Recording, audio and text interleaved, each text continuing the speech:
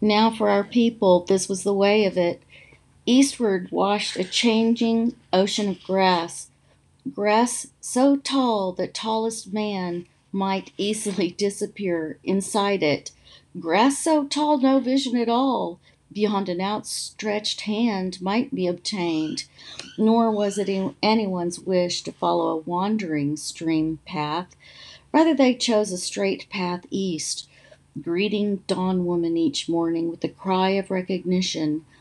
And so vision was obtained in two ways. From time to time, one person lighter than the others ascended to some tall shoulder so that that one with the other exceeded the reach of the height of grass. And at such times, many called out, asking where was Bear, remembering in that way an ancient circumstance, remembering in that way how many and what variable circumstances might be survived. The other way was this: when some high hill was approached at some time of day that grew rapidly dark, then all the people together would begin a new spiral dance, pounding their feet against the earth, lowering in that way the reach of grass. A triple row of the people, following one another, stomped out their general will to see, spiraled patiently, slowly, from bottom to top of that hill, so that no blade of grass of any height was left standing. Then from the top of that pounded hill, the nature of east and west was ascertained, and tomorrow's general direction carefully chosen. At last, having eaten what that day offered, no future seed yet touched, all but a few lay down to sleep. And these few carried torches that this small possibility of daylight might continue, so that any from among our four-footed brothers might be discouraged from joining us, so that a dark ocean might not forget its general purpose and lose this people underfoot. And so they crossed, this purposeful people, and so they crossed day by day, and so they crossed this great and grassy ocean, step by patient step, some from among them sleeping rarely and only in snatches, and not among this people was spoken of any word of rest or of ease or of enough, for all understood their mutual purpose, all understood that the only enough was shaded by forest trees, and only words of mutual encouragement sprung from any heart. And after some most high and difficult pounded hill, someone would say, there is some value in no mountains at all, for who would hope to beat flat the grass of such mountains as all remember? And the general laughter carried the people through another night, toward another day. Some thought was yet given to Squash Blossom and her children, so that a fortuitous stream was praised for its liquid beauty,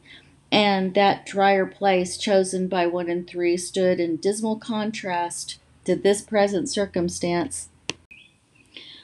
A walk of many days became a walk of changing moons, so that much was made of bright moonlight and the continuous walking it enabled. Much also was made of a darkened moon and the sleep that enabled as well, so that moon and no moon became a double gift, each easeful in its own way. How many moons came and turned and left, no one any longer counted or speak of it.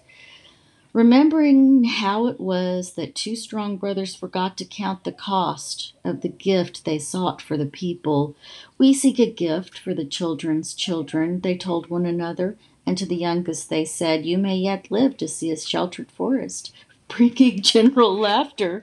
And yet I tell you now how it was for them, how purpose and sure direction unbroken by any convenient wandering, how a willingness to walk when light was enough, and a willingness to sleep when it was not, how the quicker footed sought out water and sustenance, while the slower footed, those encumbered by age, or by the very young, or by too much to carry, kept some pace with their faster brothers,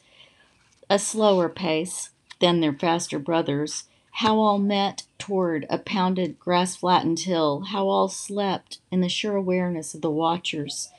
All of these realities marked the days and nights of a purposeful moving people, until at last one brother, sitting on another for a double height, sang out of a darkened horizon. All listened to hear, and heard no moving feet of a dark ocean, and all continued in their eastward purpose, each vision of horizon darker than before,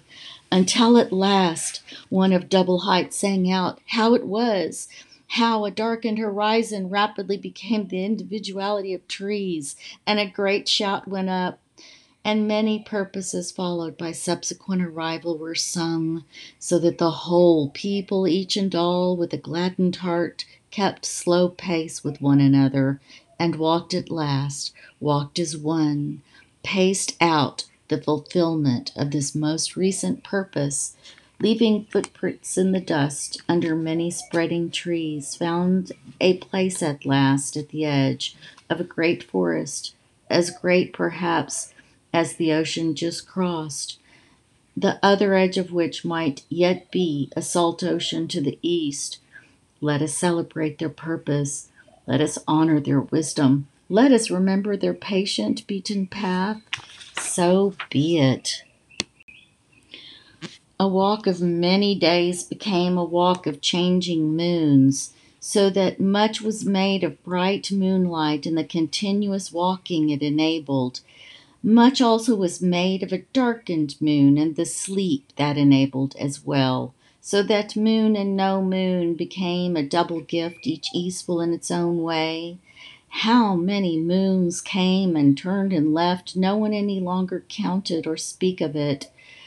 Remembering how it was that two strong brothers forgot to count the cost of the gift they sought for the people. We seek a gift for the children's children, they told one another, and to the youngest they said, you may yet live to see a sheltered forest, bringing general laughter.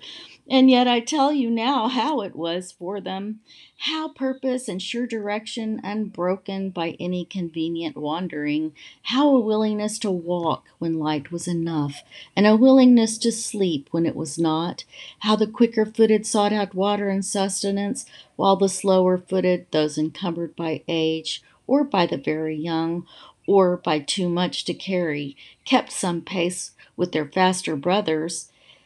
a slower pace than their faster brothers, how all met toward a pounded grass flattened hill, how all slept in the sure awareness of the watchers. All of these realities marked the days and nights of a purposeful moving people, until at last one brother, sitting on another for a double height, sang out of a darkened horizon. All listened to hear, and heard no moving feet of a dark ocean, and all continued in their eastward purpose, each vision of horizon darker than before, until at last one of double height sang out how it was, how a darkened horizon rapidly became the individuality of trees, and a great shout went up, and many purposes followed by subsequent arrival were sung, so that the whole people, each and all, with a gladdened heart, kept slow pace with one another, and walked at last, walked as one, paced out the fulfillment of this most recent purpose, leaving footprints in the dust under many spreading trees, found a place at last at the edge of a great forest, as great perhaps as the ocean just crossed, the other edge of which might yet be a salt ocean to the east.